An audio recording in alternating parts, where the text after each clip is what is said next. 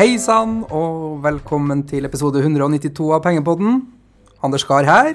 Mats Johansen her. Ja, Mats, nå har du kjørt et par podder ut med.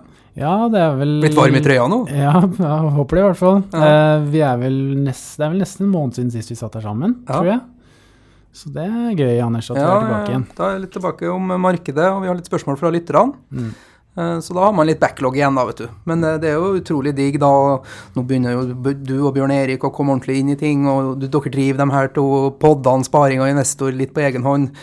Så folk lurer da kanskje hva jeg holder på med. Jeg har litt å gjøre, da, så det har vært utrolig digg at dere kunne ha kjørt det den siste måneden, fordi det er mye annet som skjer også, som man skal prøve også å styre. Vi skal styre en Nordnett Norge-butikk i tillegg til å drive podcast. Det er tungt innimellom. Ja, det er absolutt. Men nå har du jo, hvor lenge har du vært, siden vi trykte på knappen nå, og lansert deg som investeringsøkonom? Det er vel 1 måned og 10 dager nå. Ja, du har holdt såpass telling, ja? Ja, det er vel 1. september, eller 30. august var vi vel på første, mener jeg. 40 dager? Ja. Vært 40 innholdsrike dager? Ja, det har vært hektisk. Det har det, altså. Så det har vært alt fra investorkvelder med Nordnett til Aksje Norge, til intervju med Hegnar og ukentlig på TV, så det har vært mye inntrykk. Og podcasting og alt. Men du lander på beina? Håper det i hvert fall. Ja. Nei, det er kult. Vi er jo ute på investorkvelder med Nordnett nå, og vi har jo egentlig bare Trondheim igjen. Trondheim igjen. Men så har jo også Aksje Norge de her aksjekveldene sine, og der er du jo på scenen også. Ja. Og snakke litt om hvordan du plukker aksjer og hva jeg anser som mine favoritter og hvorfor. Og det er jo nå førstkommende mandag i Tromsø, og så går det slag i slag både Bergen og Stavanger og Oslo som er igjen. Da. Så det hvordan er det å ut der og møte kunder og aksjenerder som oss selv? Nei, det er veldig gøy. Det er jo noe av det gøyeste vi gjør, det, Anders, og er ute og møter interesserte kunder og folk som engasjerer seg og bryr seg om det vi er lidenskapelig opptatt av, så det er helt supert. Men en ting som jeg ikke er lidenskapelig opptatt av, men tenkte vi kunne komme inn på, fordi vi pleier jo liksom ta litt aktuelt i starten, og da mest om markedet, men det er jo aktuelt rundt rammebetingelser for privat sparing og investering nå også. På mandag denne uka så kom jo forslaget til statsbudsjett lagt fram, og der var det faktisk en del smått og godt da, for oss som investerer i aksjer og aksjefond. Så vi kan jo ta en liten gjennomgang av det som er mest relevant for den private sparer-investor her. Kanskje den største nyheten var jo det her med at utbytte på aksjesparekonto plutselig blir tatt inn i ordningen og ikke skattlagt ved siden av. Ja. Det var jo en del av ordningen som fikk en del kritikk, og både aksjonærforening og bransje og en del andre var jo ut der og sa at det blir håpløst at det skal beskattes løpende. Så nå har man jo tatt feedback og lært og inkludert utbytte da, så at du skatter ikke løpende på utbytte, men det går rett inn på kontoen og skal beskattes først når du tar ut pengene fra kontoen det også.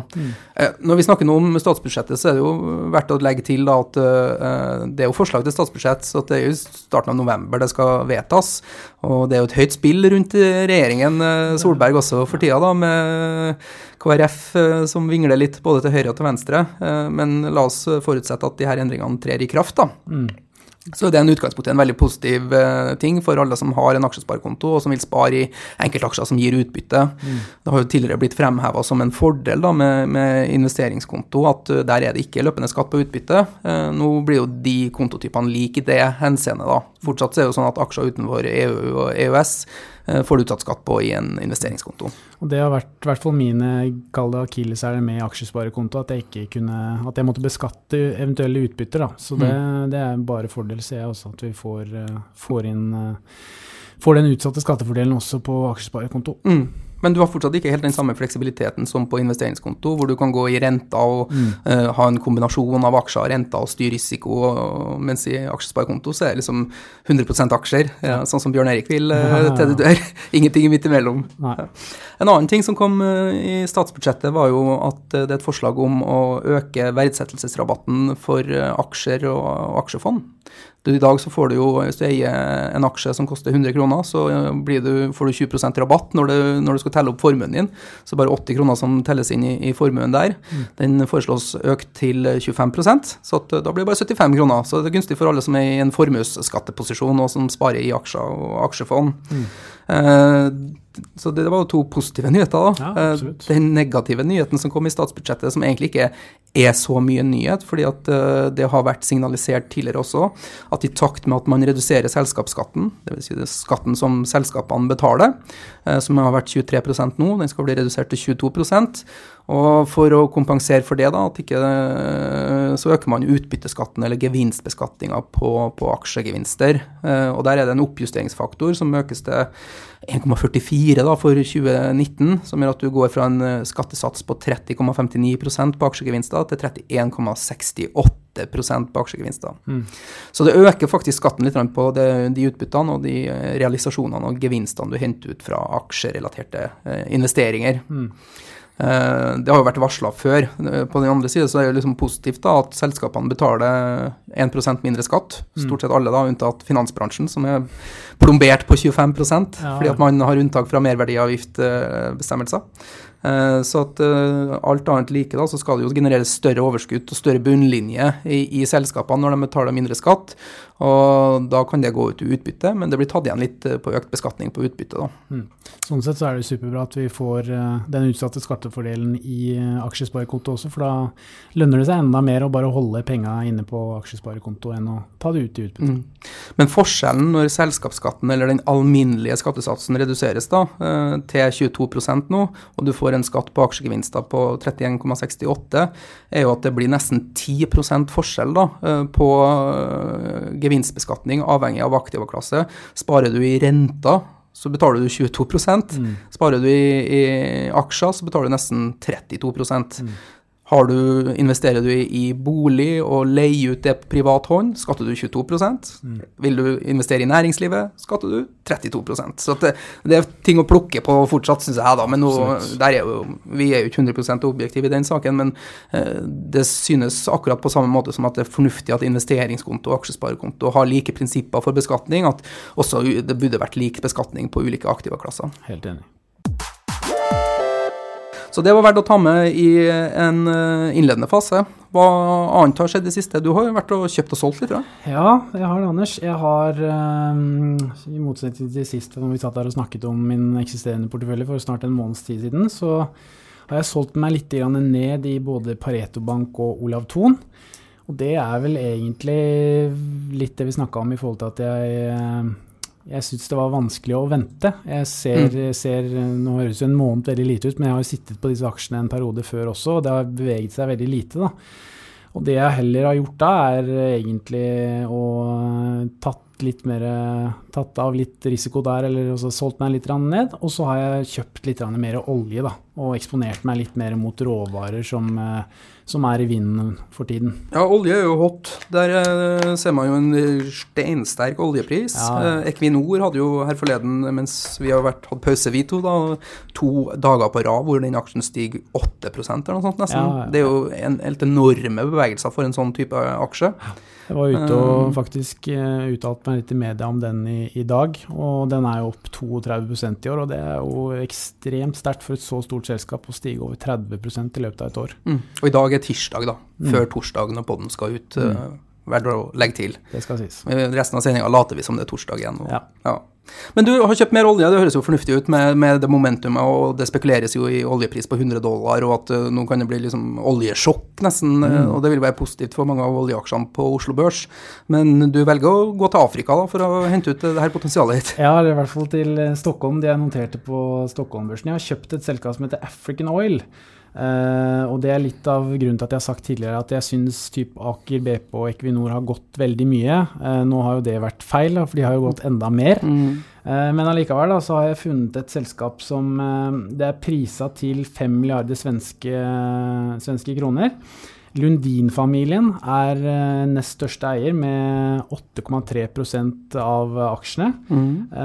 Og de var ute så sent som i august i media sa at de syntes at selskapet var veldig feilpriset, vurderte å kjøpe det av børs. Og det jo interessant når en så stor og seriøs aktør såpass klare på at dette synes de ser spennende ut. Og interessen deres ikke at kursen skal gå opp når de går ut og sier det. Nei, men det uansett en interessant sak at det kanskje i spill. Det alltid interessant. Litt ref Norwegian, og har jo ikke sett det enda. Nei, men det absolutt interessant da, når en så stor eier går ut og sier at her ser ikke markedet hvilke verdier som ligger i selskapet. Ja. Nei, og de driver da oljeutvinning i Kenya, hvor de fant olje i hvert fall i 2012. Produksjonen i dag på rundt 2000 fat per dag, så det ganske lite. Men med de investeringene og de produksjonsmålene de har, så håper de på mellom 60 000 og 80 000 fat om dagen i 2021 og 2022.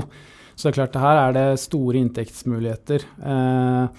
Og så det som også gjør det interessant, at de har en kontantbeholdning på 3,4 milliarder norske kroner. I tillegg så har de også da 700 millioner i investeringer i ulike andre aktiva, så likviden på rundt 4,1 million. Og hvis du da regner det om i kall det bokførte verdier da, så har du en prisbok på 1,2, altså 1,2. Og hvis du ser på Aker BP til sammenligning, så den på rundt 13-gangeren. Så du har i hvert fall, jeg anser det som en ganske god investering på litt sikt da. Det i hvert fall en billigere måte å eksponere seg med stor risiko, men samtidig så håper jeg at det kan være spennende. Men hvis man sitter her og tror på at oljeprisen skal opp i $100, et renere og enklere spill jo bare å kjøpe Equinor. Absolutt. Det har jo... Fordi det som liksom blir litt sånn, det her et bett på oljeprisoppgang, eller det et bett på utvinning, og at de her skal lykkes i Kenya? Du liksom mikser to risker litt.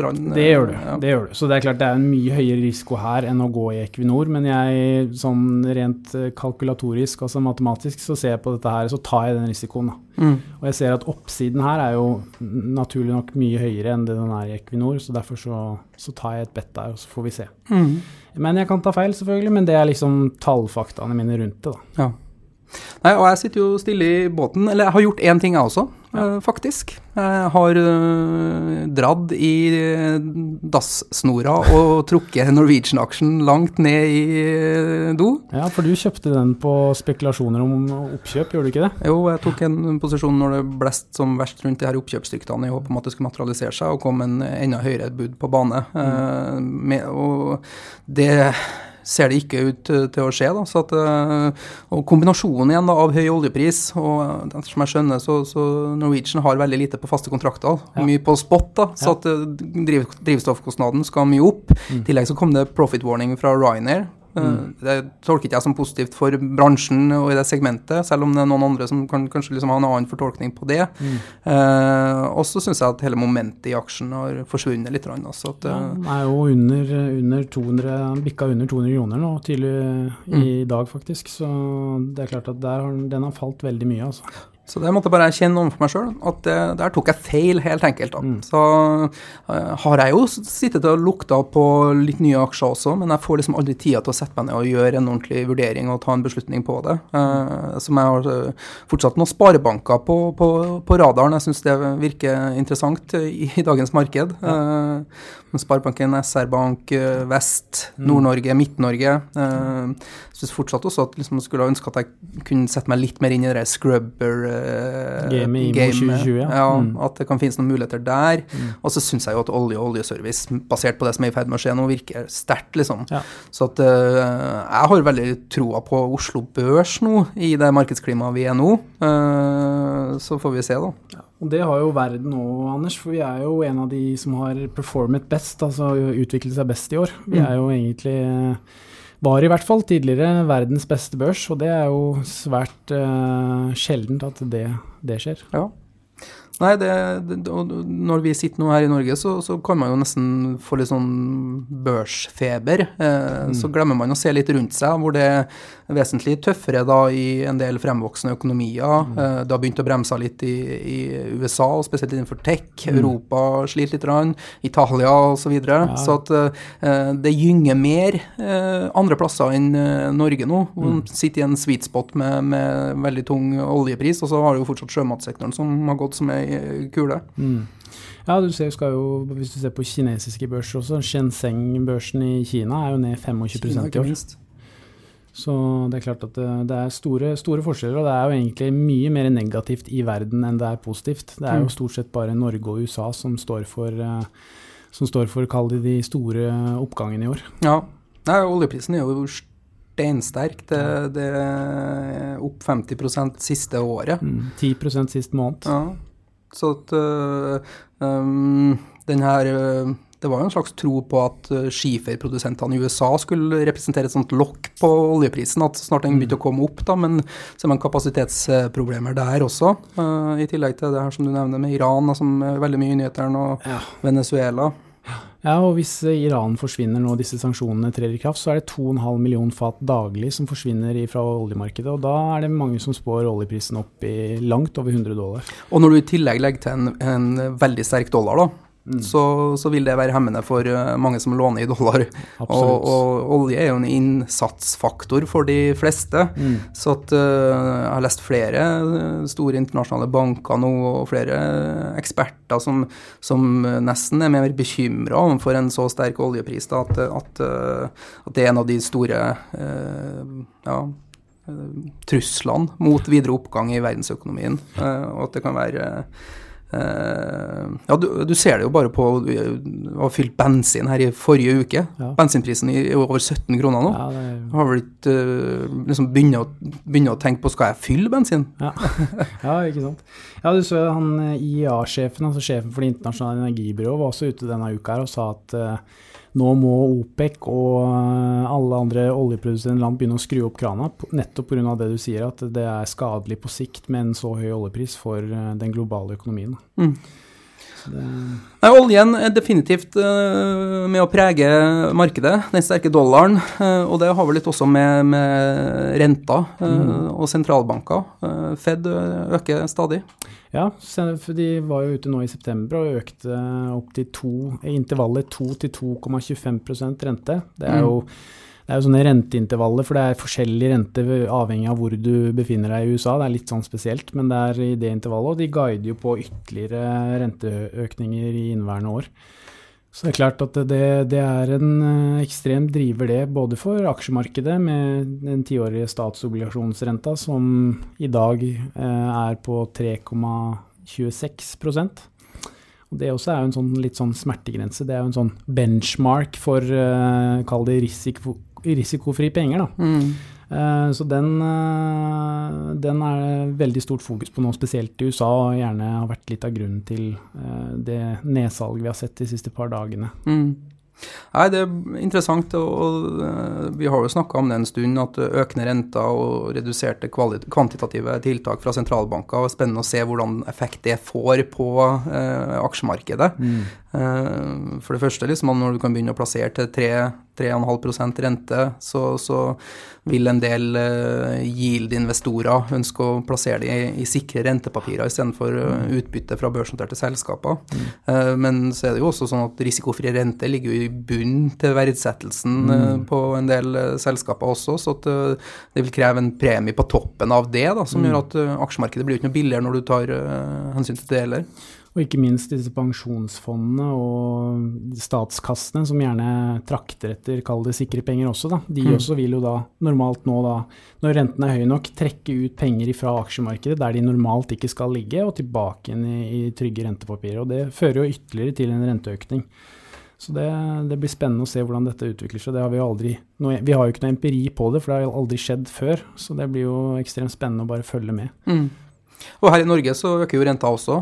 Sentralbanken økte renta, men her er det vel mer fokus på hva det har å si for boligmarkedet, føler jeg, enn for aksjemarkedet. Ja, jeg er helt enig, Anders. Jeg var jo litt ute i media og snakket om det også tidligere, at jeg tror egentlig at Norges Bank tar veldig hensyn til husholdningsgjelden, og da boligmarkedet, mer enn hva de kanskje... De skal jo egentlig ikke ta hensyn til det, men de gjør det allikevel, tror jeg da. Jo da, men de er ute etter finansiell stabilitet først og fremst, så at det her inflasjonsmålet har jo blitt litt vannet ut, men hvis man ser på en del KPI-er for veksten og Norge da, så sist, vi har vel en inflasjon som ligger rett under 2%, en arbeidsledighet som ligger rundt rett under 4%, og vi har en BNP-vekst som ligger på 2-3% årlig, og ha en rente som ligger på 0,5%, høres jo helt merkelig ut, og du kan bare dra til Sverige, hvor de har minus 0,5%, og de har noe av de samme liksom, gode tallene da. Så at på en måte så kjennes det jo riktig ut at renta skal bli mer normalisert da, også. Jeg er helt enig. Men det var litt om renta. Laks tuter jo og går fortsatt også. Driver Oslo Børs oppover? Ja, vi fikk jo SSB-tall. Jeg liker jo å se på de da, for der har du også kontraktene, altså disse kontraktene som selskapene inngår, som er faste priser over en litt lengre tid, som publiseres ukentlig fra Statistisk sentralbyrå, og da ser vi nå en pris på nesten 58 kroner, og kursen er fortsatt i all time high, så det er høyere aksjekurs i dag enn når lakseprisen var på 80 kroner kiloen. Det er jo interessant. Og kostnadene har de ikke redusert noe særlig, eller? Nei, de er vel snarere økt, ja. Så det har gått en litt sånn oljeboom i kostnadene der også. Har de fikset noen lakselusproblematikk da? Nei, det heller ser ikke ut av... Nei, og det der den ekstreme utviklingen i sjømatsektoren er vel den største overraskelsen så langt i år. Ja. I tillegg kanskje oljeprisen har gått mer enn forventet også. Men det er liksom den samme storyen som går igjen og igjen, at tilbudssiden er konstant, og at det skal tas ut i økte priser. Etterspørselen øker. Jeg begynner å liksom... Jeg er jo ingen lakseaksjer selv, samtidig som jeg synes det er positivt for Oslo Børs og alle dem som er EM at det går oppover. Men det er ikke der jeg ville ha investert primært mine egne penger akkurat nå. Nei, og i tillegg så ser du at jeg har kikket litt på aksjonærlistene, og jeg ser jo at det er veldig mye utlendinger som kjøper, for disse selskapene screener jo veldig godt på utbytteyield, og hvis du sitter og handler i dollar mot norske kroner, så ser jo aksjene veldig mye billigere ut i og med at du har en sterk dollar og en relativt svak norsk krone. Så jeg tror det er veldig mange utenlandske fond også som kaller det litt motorisk kjøper da, og driver kursene videre. Det er i hvert fall min teori rundt det. Ja, og så er vel kanskje de også vant til å handle på noe høyere multipler enn Oslo Børs ikke minst. Så kanskje det... Ja, det blir spennende. Vi må, før vi slutter å snakke om markedet i det siste, vi nevnte Equinor som dro 8% på et par dager. Når Norges største selskap gjør det, så er det helt spesielt. Men nesten like spesielt når et så stort selskap som Norsk Hydro faller 13% på en enkeltdag, når du får sånn trading-feeling over Norsk Hydro. Den har jo vært volatil i hele året, Anders. Den har vært unormalt volatil, tatt i betraktning den størrelsen det selskapet har. Og grunnen til at den falt så voldsomt her i forrige uke, det var jo at de stengte ned det Brasil aluminiumsraffineriet sitt, Alunorte. De har jo da egentlig bare kjørt for halv maskin i hele år, men nå kom de da til enighet og stengte ned hele fabrikken da. Og det er klart, det er jo dramatisk for inntjeningen til Hydro. Oppdatering der da, at de tok jo ikke mange dager før de var i gang igjen, så nå er de jo egentlig i gang igjen, og jeg snakket faktisk med en kamerat av meg som bor i Brasil, som er ingeniør, og han sa det at egentlig det som er innlysende også, at denne fabrikken, den står jo for en stor del av kommunens inntekter, så det er klart det er en politisk interesse der også. Så om det er tilfellet, det vet jo ikke jeg, men den er i hvert fall oppe og går igjen nå. Så det er litt sånn spesielt det der. Men Norsk Hydro er jo et kvalitetsselskap. Det har jeg alltid ment. Jeg synes de driver godt. De har vært sånn flinke gjennom de siste årene til å kutte kostnader i takt med at liksom, de ikke har hatt en aluminiumspris som har vært all verden og så videre. Så at jeg liksom går og venter på den forløsningen til dem. Da. Jeg eier jo ikke aksjen per i dags dato. Det er for at jeg kanskje synes at det er for mye støy og for usikkert bilde rundt aksjen. Kan det være en aksje som er på radaren din, eller? Absolutt, jeg har jo eid den også. og så forsvant den, for den var så volatil, så jeg hadde litt for tett stopplås der. Men absolutt, det noe jeg ser på, altså jeg tror jo på det, og aluminium jo en råvare som brukes mer og mer, både i bilproduksjon, om det kall det bokser til cola og så videre, så det brukes jo til stadighet mer av det, så underliggende trenden i aluminium, at det en bra råvare, den jo stor, så den absolutt på radaren min også. Bra. Har vi noen flere tema som vi må dekke før vi begynner på litt spørsmål, eller? Nei, jeg tror det egentlig vi har gått gjennom mye av det som har vært toneangivende i markedet siste måneden, litt sånn... Ja, man har noe handelskrigen der fortsatt, liksom, det jo liksom kanskje de tre store tingene som rører verdensøkonomien nå, jo liksom oljepris og oljesjokk. Ja. Du har handelskrig, og så det vel litt liksom Brexit, Italia, liksom Europa så liksom, men den handelskrigen liksom, det snakkes mye om det, men den biter ikke helt på meg. Nei, og det liksom, det går veldig i rykk og napp det der, føler jeg, at plutselig så våkner vi opp til en melding fra Trump som legger tollsatser på Kina, og så venter vi egentlig bare på hva Kina svarer. Og det siste egentlig uka nå så har det vært ganske stille, så jeg føler det veldig sånn i rykk og napp, og det blir jo spennende å se konsekvensene av dette på sikt, og det får vi jo etter hvert nå se når til uka disse store bankene i USA begynner å legge frem tall, så når etter hvert som resultatfremleggelsen kommer, så blir det jo veldig spennende å se hvordan det har innvirkning. Absolutt. To be continued på Q3-resultater. Ok, i vår første podcast, Mats, så når vi skulle gå gjennom din portefølje, så lanserte vi jo #aksjefellen, sterkt inspirert av Hallgeir Kvadsheim og Luksusfellen, hvor han går inn og klistrer tusenlapper på en tavle og for å vise folk hvor mye penger de bruker på knott og cola i stedet for på strømregninger. Og prøvde å liksom ta litt tak i porteføljen din og si hva litt man syntes om det. Og så en lytter som har plukket opp på det her da. Ja. Det en som heter... Klistre aksjene hans opp mot bordet og... Det det jeg tenkte vi kunne prøve å forsøke å gjøre.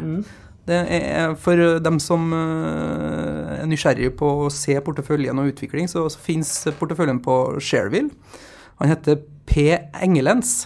Artig navn, Pengelens. Vi håper jo ikke at den blir det. Vi håper at investeringene til en Pengelens skal gå til himmelen. Men han skriver da.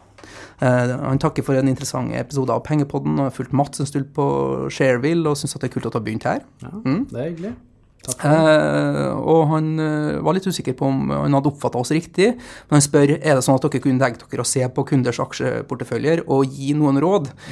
Råd vil ikke jeg nødvendigvis kalle det, men vi kan jo vi kan se på dem, og så kan vi sitte og synes og mene litt om det, og hvorvidt man ønsker å ta noe til seg og gjøre sine egne vurderinger og beslutninger opp til hver enkelt. Så det han skriver, han har jo en god erfaring fra sin første fondsinvestering fra 22 år siden, og for et drøyt år siden så begynte han å sette opp en egen portefølje med enkeltaksjer og valgte Nordnet som plattform.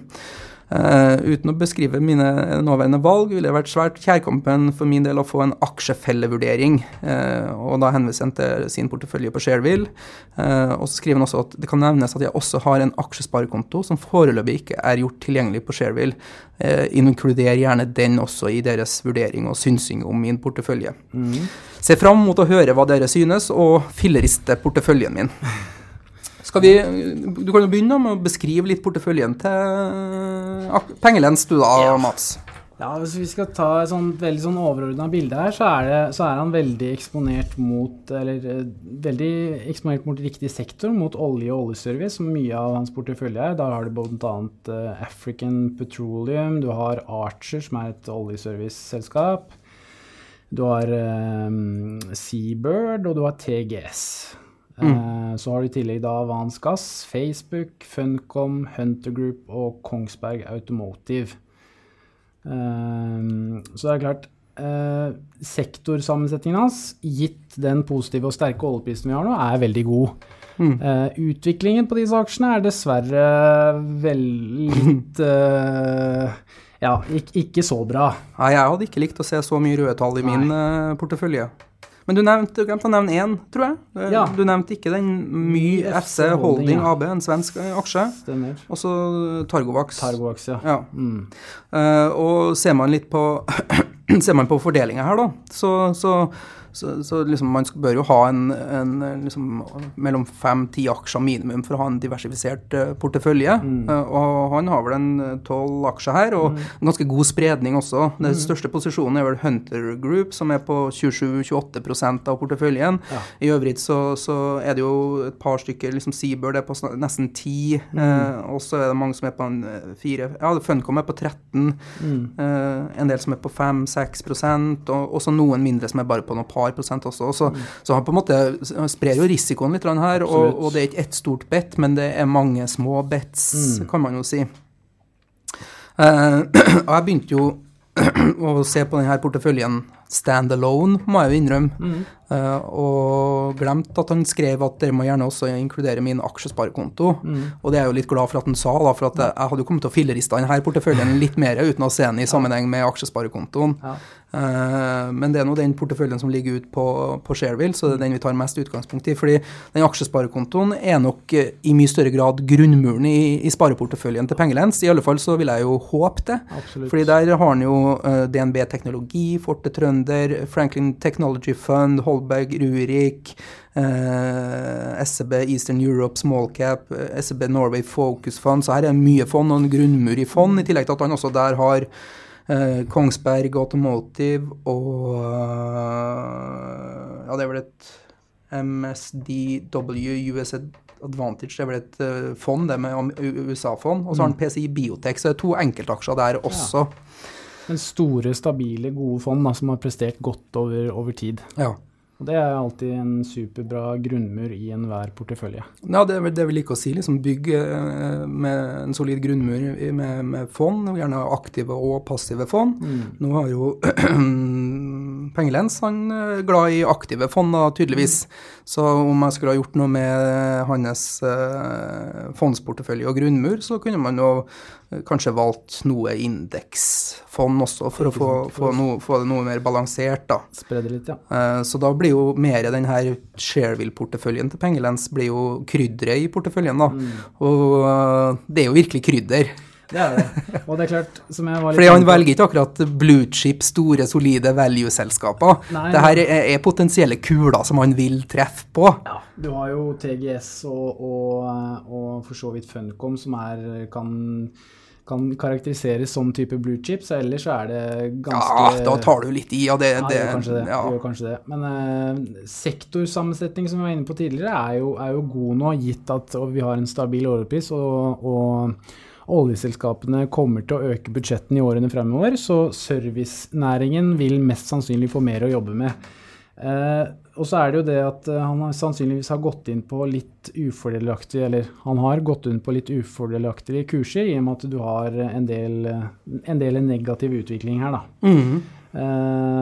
Så det er jo, men det er jo veldig vanskelig å selvfølgelig time, men det er liksom... Det er litt med det å kanskje kunne bruke stopplås hvis du ser at en posisjon går feil vei, og så kutte tapene før det blir for mye, selvfølgelig. Ja, og hvis vi ser litt på denne Shareville-porteføljen til Pengelens, så de siste 3 månedene så har han jo tapt seg 4,3%, mens Oslo Børs er opp 3,5%. Ser man på siste året, så er porteføljen opp 14%, mens Oslo Børs er opp 17%. Så det er jo ikke gærlig liksom siste året, men det som slår meg med porteføljen er jo at den må jo omtrent ha negativ beta, den porteføljen her. Fordi den svinger jo omtrent motsatt av Oslo Børs da.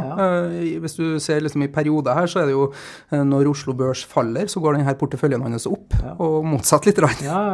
Så det er jo en litt spesiell portefølje. Helt enig. Så... Er det noen av aksjene som er, sånn som alle nå kjenner ikke jeg alle fondene like godt, men DNB Teknologi og Forte Trønder og teknologi synes jeg er jo interessant. Rurik vekstmarkeder skjønner jeg jo godt at den vil ha, og de SEB-fondene er jo også gode, så at alle dem kunne jeg jo eid selv, tenker jeg. Men hvis du ser litt på de aksjene her da, hvilke er det som skriker mest mot deg at ja, den her kunne jeg eid, og hvilke eventuelt tenker du at aldri i verden.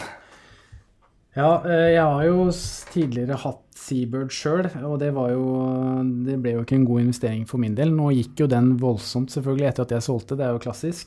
Men det er jo en sånn type oljeservice, der tror jeg du kan finne mye gull enda, gitt at eksponeringen og ikke minst budsjettene til oljeselskapene kommer til å øke i årene fremover, og da vil det bli mer arbeid. Veldig enkelt forklart, så må oljeselskapene finne mer olje, og da er du avhengig av å borre, du er avhengig av å søke etter nye felt, og da vil typisk Seabird, som driver da med seismiske data, som må søke etter olje, vil få mer å gjøre. Sammen med TGS, som også er et veldig godt selskap, som har gått utrolig mye egentlig. De har vel nesten doblet seg så langt i år. Hunter Group også er spennende med dette IMO 2020, og der har du jo han Arne Fredli som er majoritetsaksjonær, og har fått en opsjon på tankbåter som blir kliss nye i nærheten av 2020, som har på disse såkalte scrubberne som er mye fokus på nå i markedet, og den blir jo veldig spennende. Når det gjelder hvilke jeg ikke ville eie, så er jeg jo... Hvilken anbefaler du at hvis den har vært din egen, hvilken har du tråkket i snora på først? Det er vel kanskje det jeg ikke kjenner så godt til. Det er jo mye FC Holding, der har jeg ikke noe spesielt kjennskap, så det er litt usikker. Da er det veldig fornuftig. Kjøp det du kjenner til, men det er vel et svensk lite selskap som er spesialisert på teknologi for lagring av fuel cells, for lagring av telefoner, tablets og kameraer, typ liksom powerbanks-aktig da, som det høres ut som med liksom stadig mer liksom gadgets og ønske om å være online og så videre, så skal man tro at det er et marked for det. Men nå har ikke jeg heller sett på prising til det selskapet og vekst til det selskapet, men sånn forretningsideen, men det høres ut som det er ganske tung konkurranse innenfor det segmentet der også. Det er mye forskning på batteri og mange store innenfor det segmentet også. Absolutt. Så, det er vel første tanke. Absolutt at det er selskapet jeg ville ha trekt i snora på. Jeg eier jo selv Facebook og TGS av dem her, så at, det må jeg jo stille meg bak. Hunter Group har jeg også kikket på, liksom vært på radaren min ganske lenge, og det er jo en lite spill på det her skrubber-greiene, så at det synes jeg definitivt er interessant. Men jeg synes vel generelt at porteføljen det er liksom African Petroleum ned 62%, Avance Gas ned 39%, Archer ned 35%, Mai FC Holding minus 51%, Targovax minus 40%. Det er veldig mye tapere her, altså. Og jeg skulle nok min personlige smak hadde ikke vært å valgt så mye risky assets, da, så mye små vekstselskaper, men å ha bygd også litt med tanke, liksom, du har bygd en solid portefølje med fond i bunn, kanskje ha noen mer store solide selskaper også, og så prøve å begrense de her casene hvor du skal på død og liv liksom finne den neste kula på Oslo Børs. Og hvis jeg ser litt på historikken til en del av de selskapene her også, så er det jo veldig mange som er ned ganske vesentlig det siste året. Mai FC Holding for eksempel, som vi ikke kjenner til, er ned 88%. En del andre her er ned 30-40%, og bare det at en aksje er ned 60% viser jo at det er en negativ trend da. Absolutt. Så jeg får jo en følelse liksom av at det kjøpes litt sånn taperaksjer som har falt mye i verdi, med et håp om at de skal komme tilbake til gamle høyder. Og det er veldig sjelden sånn at når Cardiff har tapt alle sine kamper i Premier League, så begynner de å vinne kamper igjen plutselig, bare fordi at de har tapt mange før. Sannsynligheten er stor for at de fortsetter å tape også. Absolutt.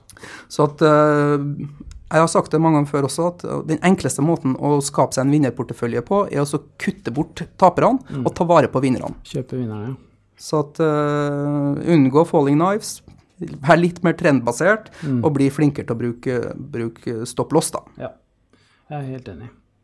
Så synes jeg det er mye godt inn, men også en del ting som jeg ville ha gjort litt annerledes. Får vi håpe at Pengelens er kunde av Nordnet på mandag også. Ja da. Det er jo en læring det der, men det å bruke stopplås, det er ekstremt viktig, altså, for da unngår du sånne store fall som dette her da, og da kan du til en viss grad kontrollere nedsiden din. Ja, Anders, da har vi et ETF-spørsmål fra Rik på sikt på Shareville her. Rik på sikt et bedre navn enn Pengelens. Det det. Eller i hvert fall mer håpefullt da. Ja. Han skriver, jeg eier ETF-er innen robotisering og automatisering. Det veldig spennende. Det ser ut som disse har en størrelse på over $1 milliard, men jeg lurer likevel på hvor godt kursen følger underliggende selskapers kursutvikling. Så spør han videre om det en måte å finne ut dette på, og så i forhold til at det kjedelig hvis selskapene skulle stige, og ETF-en bare står stille, og at eventuelt da arbitrasjemuligheter. Ja, og så hvis ikke ETF-en skulle følge kursene til underliggende, det da selskapenes earnings i ETF-en og ETF-ens markedsverdi som blir brukt til å regne ut fondet, eller det underliggende selskaps markedsverdi som blir brukt i P-beregningene til Morningstar etc. Skjønner det blir det samme om ETF-verdien følger kursen til underliggende? Tusen takk for hjelpen og en strålende podcast, by the way. Kanskje temaet aktuelt for en episode.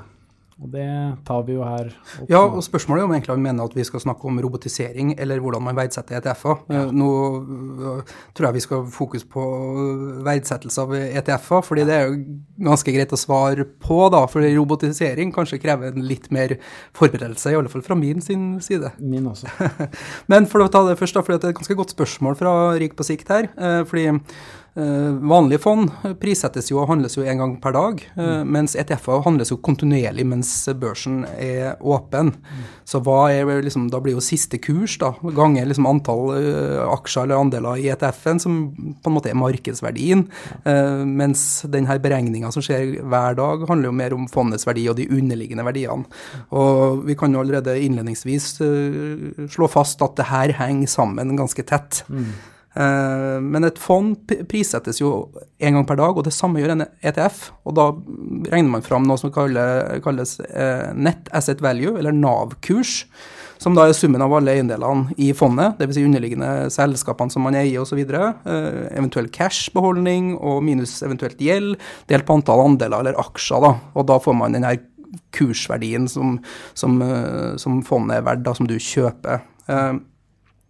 Og det her henger jo delvis sammen. Når du handler på børs, så handles den jo kontinuerlig i løpet av en dag, og da kan det jo svinge litt opp og svinge litt ned, og ikke nødvendigvis være 1-til-1 korrelasjon mellom NAV-kursen og hvordan den handles på børsen, men det henger veldig tett sammen.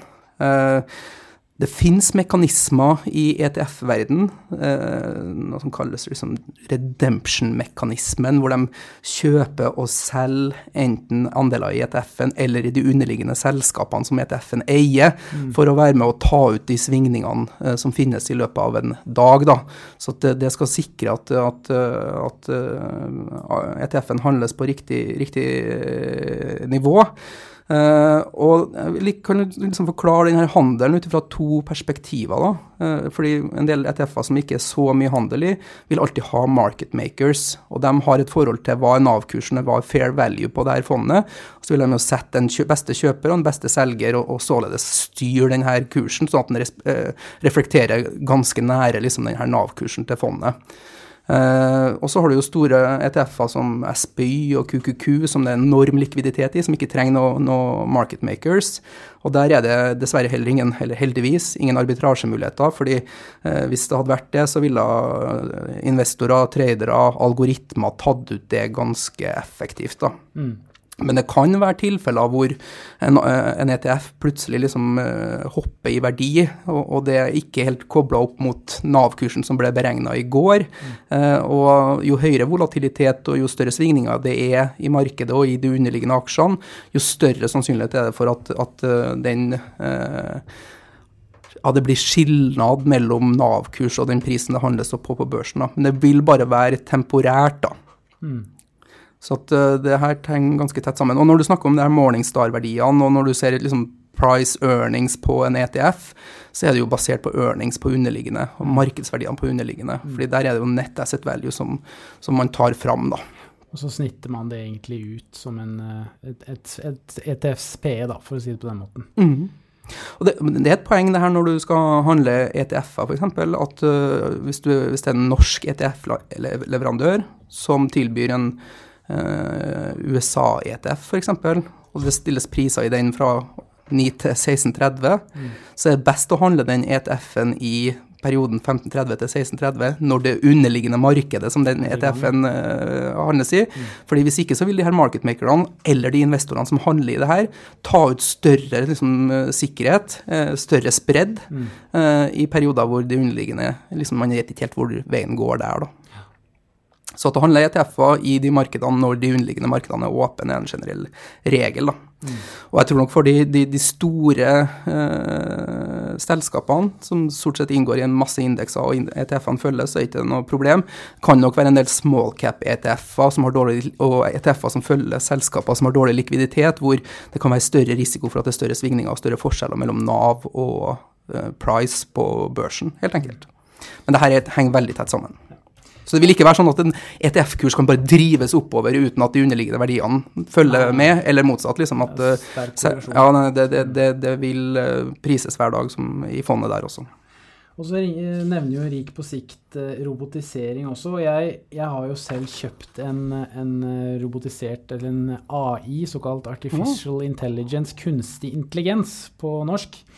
ETF, og det er litt spennende når vi er inne på det. Jeg skal bare være ganske kort på det, og det er jo et tema som vi kunne hatt en hel episode på, og ikke flere. Det er mange som er interessert i å på en måte være med på den trenden litt. Ja, absolutt, og det er det jeg også har sett, at det er jo en ETF som går på, som IBM har utviklet, som rett og slett har designet da en kunstig intelligens-algoritme som analyserer opp mot 60 regnskaper hver eneste dag og vekter da selskapenes posisjon på S&P 500 gitt etter hva som ser best ut per 12 måneder. Og det som er så gøy med kunstig intelligens, er at denne utvikles hver eneste dag. Så kanskje neste år så har vi 120 analyserte regnskaper i løpet av dagen. Og så vil den ETF-en da prøve å finne de selskapene som ser best ut 12 måneder fremover hver eneste dag. Så du får hele tiden en kontinuerlig vekting av hva som ser best ut rent regnskapsmessig. Hva heter ETF-en? Den heter AIEQ. Ok, så AI for Artificial Intelligence, EQ for Emotional. Nei, akkurat navnet, det skal jeg ikke... Men poenget er at her er det fondsforvalteren eller ETF-provideren som bruker AI eller kunstig intelligens for å velge de beste aksjene på S&P 500. Dette er ikke en ETF som følger selskaper som driver med kunstig intelligens, for eksempel. Nei, det skal sies. Den følger S&P 500 og benchmarkes mot S&P 500, og denne da feedes hver eneste dag, så den lærer, det blir som et lite barn egentlig, at han tar til seg ting hver eneste dag, så det blir veldig spennende å se liksom utvikling på dette på sikt da. For hittil i år så er den opp 10,8%, og S&P for sin egen del, indeksen er opp 7,7%. De sleit litt i starten, men så har den dratt til voldsomt fra sommeren, og litt ned nå i det siste, som også S&P 500 er også da. Men teorien og håpet for fondsforvalteren er jo at dette her skal være en bedre hedge over tid, at den skal skape mer avkastning i forhold til indeks, gitt at han skal da kunne ta inn mye mer data enn hva 4-5 fondsforvaltere klarer å analysere i løpet av en dag, for eksempel da. Spennende, og det er jo bare et bevis på at det her med kunstig intelligens og teknologi blir bare en større og større del av alle mulige virksomheter, om det er finans eller om det er andre typer sektorer også. Fortsatt så Rik på sikt nevner jo at det finnes noen ETF-er som heter IROB, BOTS og Robo her også. Det er vel mer ETF-er da som søker og reflekterer indekser som har selskaper som er eksponert innenfor AI og robotisering.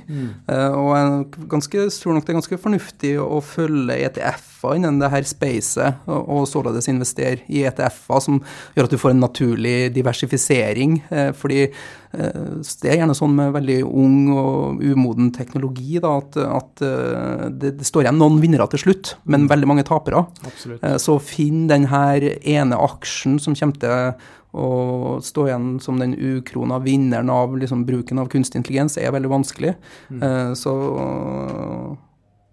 Ja, kjøp ETF-er der er fornuftig, men man må selvsagt vite hvilke ETF-er og hva de underliggende er også da.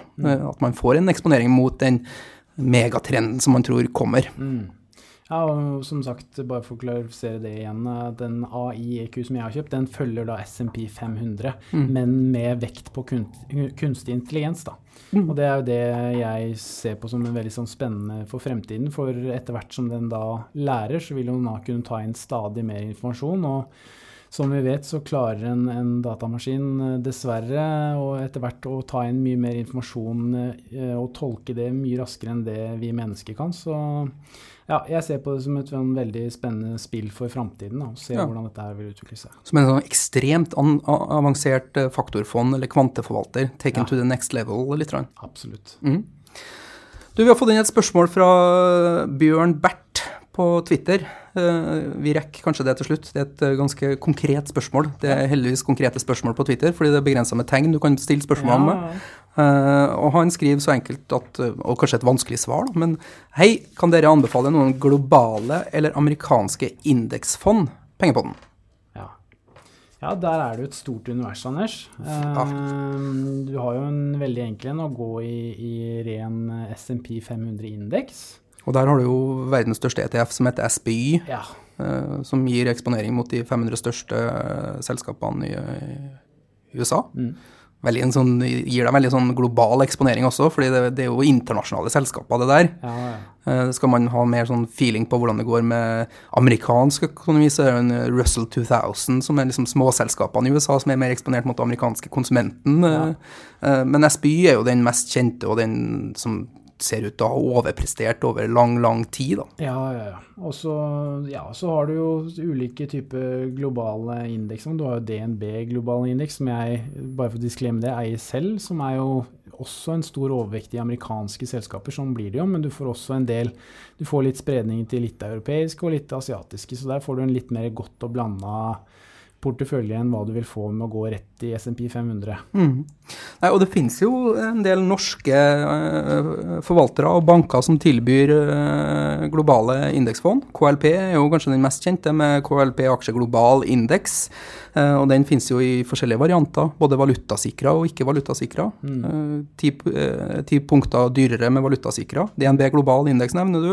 Storebrand Indeks alle markeder. KLP Aksje Global Small Cap Indeks, også et globalt fond, men med mer fokus på small cap da. Nordea har et globalt indeksfond, Handelsbanken har noen globale indeksfond også.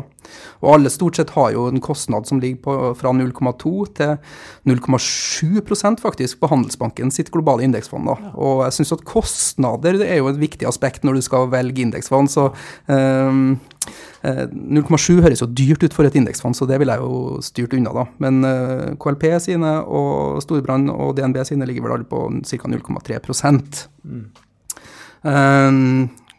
Og hvis vi skal legge til noe på hva du bør se på når du skal velge indeksfond, så tror man jo ofte, vi kan jo komplisere indeksfond litt også, fordi det er jo et eller annet med å sette seg inn i hvilken indeks replikerer man. Ta for eksempel KLP Aksje Norge sitt indeksfond. Det følger jo Oslo Børs fondsindeks, som er da 70-80 selskaper på Oslo Børs, mens Nordnet Superfond i Norge følger OBX-en, som er 25. Så at du får jo en annen eksponering avhengig av hvilken indeks man søker å speile. Så at det kan man jo se på så man er sikker på og trygg på at man får den eksponeringen man ønsker. Og så går det an i tillegg til å liksom se på kostnader, hvilken indeks det er, også gå inn og se på tracking error. Hvor god er den forvalteren her til å faktisk følge indeksen? Klarer man å gjenspeile indeksen, eller gjør man noe feil så at man blir leggende bak da? Ja, og så er det å se litt på, hvis du er litt interessert i selskapene også, så er det jo egentlig bare å gå inn på siden og så se litt på innhold i fondet, og hva som er de største vektede selskapene også da. Det er jo, der varierer det selvfølgelig litt grann også litt i forhold til mandatet til fondet, og litt i forhold til hvilke indekser som du var inne på, Anders, det speiler, hvilken sammensetning det er da. Ja. Og på ETF-siden, så jeg har jo en favorittside som heter etfdb.com, ETF Database da, står det for, og der kan man filtrere og søke og finne ut om man ønsker ETF-er som har eksponering mot det og det markedet eller den sektoren, og de har også ofte artikler på rangering av ETF-er og så videre. Så SPY har de jo skrevet mye om. Det finnes også noe som heter IVV, iShares Core S&P 500, som er et alternativ til S&P 500-fondet som vi nevnte i sted. Og så finnes det også internasjonale, iShares har jo MSCI World ETF, Vanguard har en Total World ETF, så gå inn der og se litt på det, se på kostnadene, se på hvilke indekser de trekker, og det velger du blant de mer likvide ETF-ene der, så skal det litt til å trå ordentlig feil. Ja. Og litt hva du har tro på også, selvfølgelig. Hva du er interessert i å eksponere deg mot. Og det kan jo gå både på hva du ser på som av enkeltselskaper inne på innholdet på fondet, og selvfølgelig litt mer spesifikt på land og i forhold til valutasikring og så videre. Ja. En ting som vi glemte å nevne er jo KLP har jo også KLP-aksje USA-indeks, både valutasikkerhet og ikke også. Ja. Så det enkle svaret her til Bjørn Bert er jo egentlig bare å gå inn og kjøpe KLP sine. Der får du både amerikanske og det globale indeksfondet ditt. Ja. Og valutasikring hvis du vil ha det. Ja. Good. Da er det annet arbeid som skal gjøres. Vi setter strek for dagens episode. Det gjør det, Anders. Supert. Så fortsett å sende oss tips og innspill, og så høres vi snart igjen. Ha det bra. Ha det.